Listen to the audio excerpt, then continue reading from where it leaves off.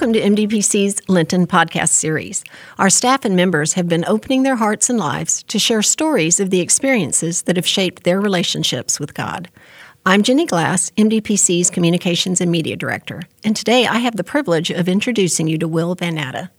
Will is MDPC's Technical Director and a very talented videographer who produces many of the testimony videos you see at MDPC.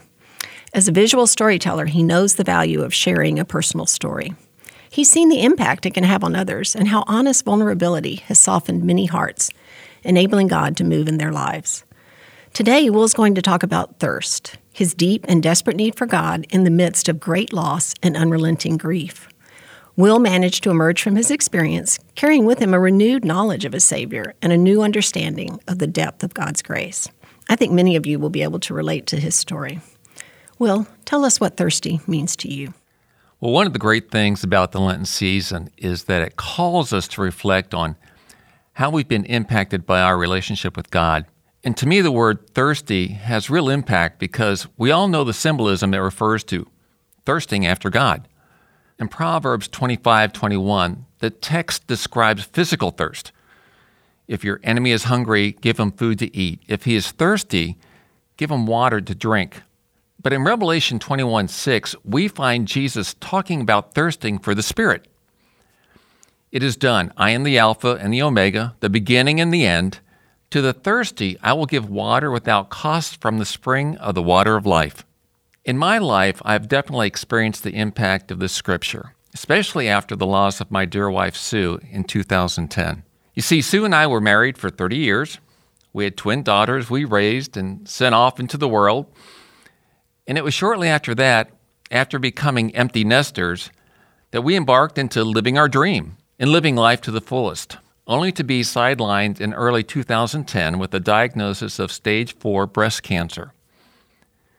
As Sue's caregiver during her 6-month battle with cancer, I became dry. And though it was only 6 months, it was extremely intense. During those 6 months, I'd used all my energy, all my strength to fight for Sue's life. At the end of it, I was completely spent, with nothing left within me to even hope for. Physically, I'd even lost 15 pounds. I can honestly say it was the darkest time of my life. And to be honest, at that point, I even questioned my faith in God's plan for me and especially for his plan for Sue.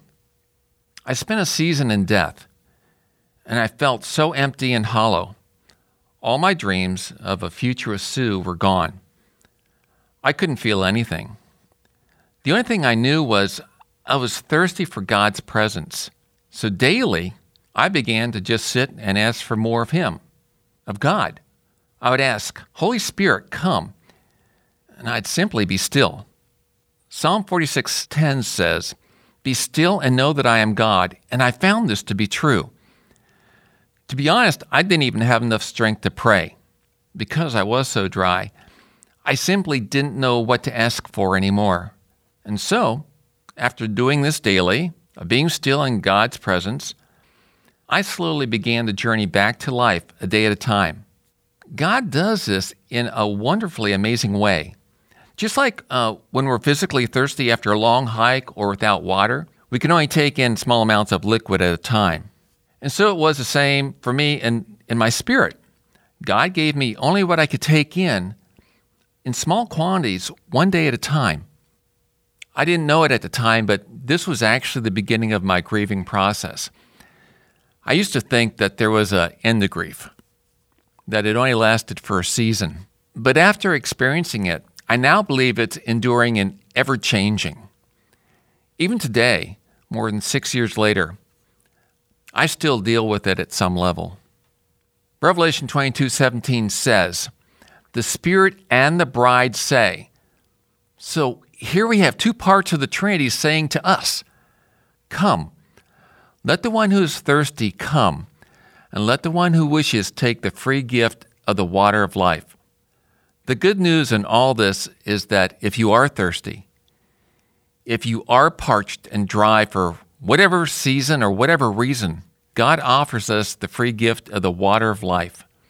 This free gift of living water was truly a gift of life to me. It took me from the parched and dry season I was in to one that is now flowing with life and hope once again. I've been forever changed because of my loss. But because of God's free gift, I'm now beginning to build a new life with His help. And I'm not sure what that will look like.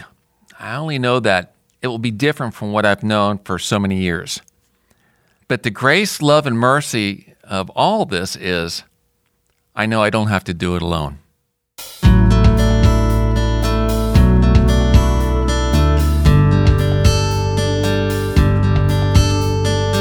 Thank you for listening to Memorial Drive Presbyterian Church's Lenten podcast series.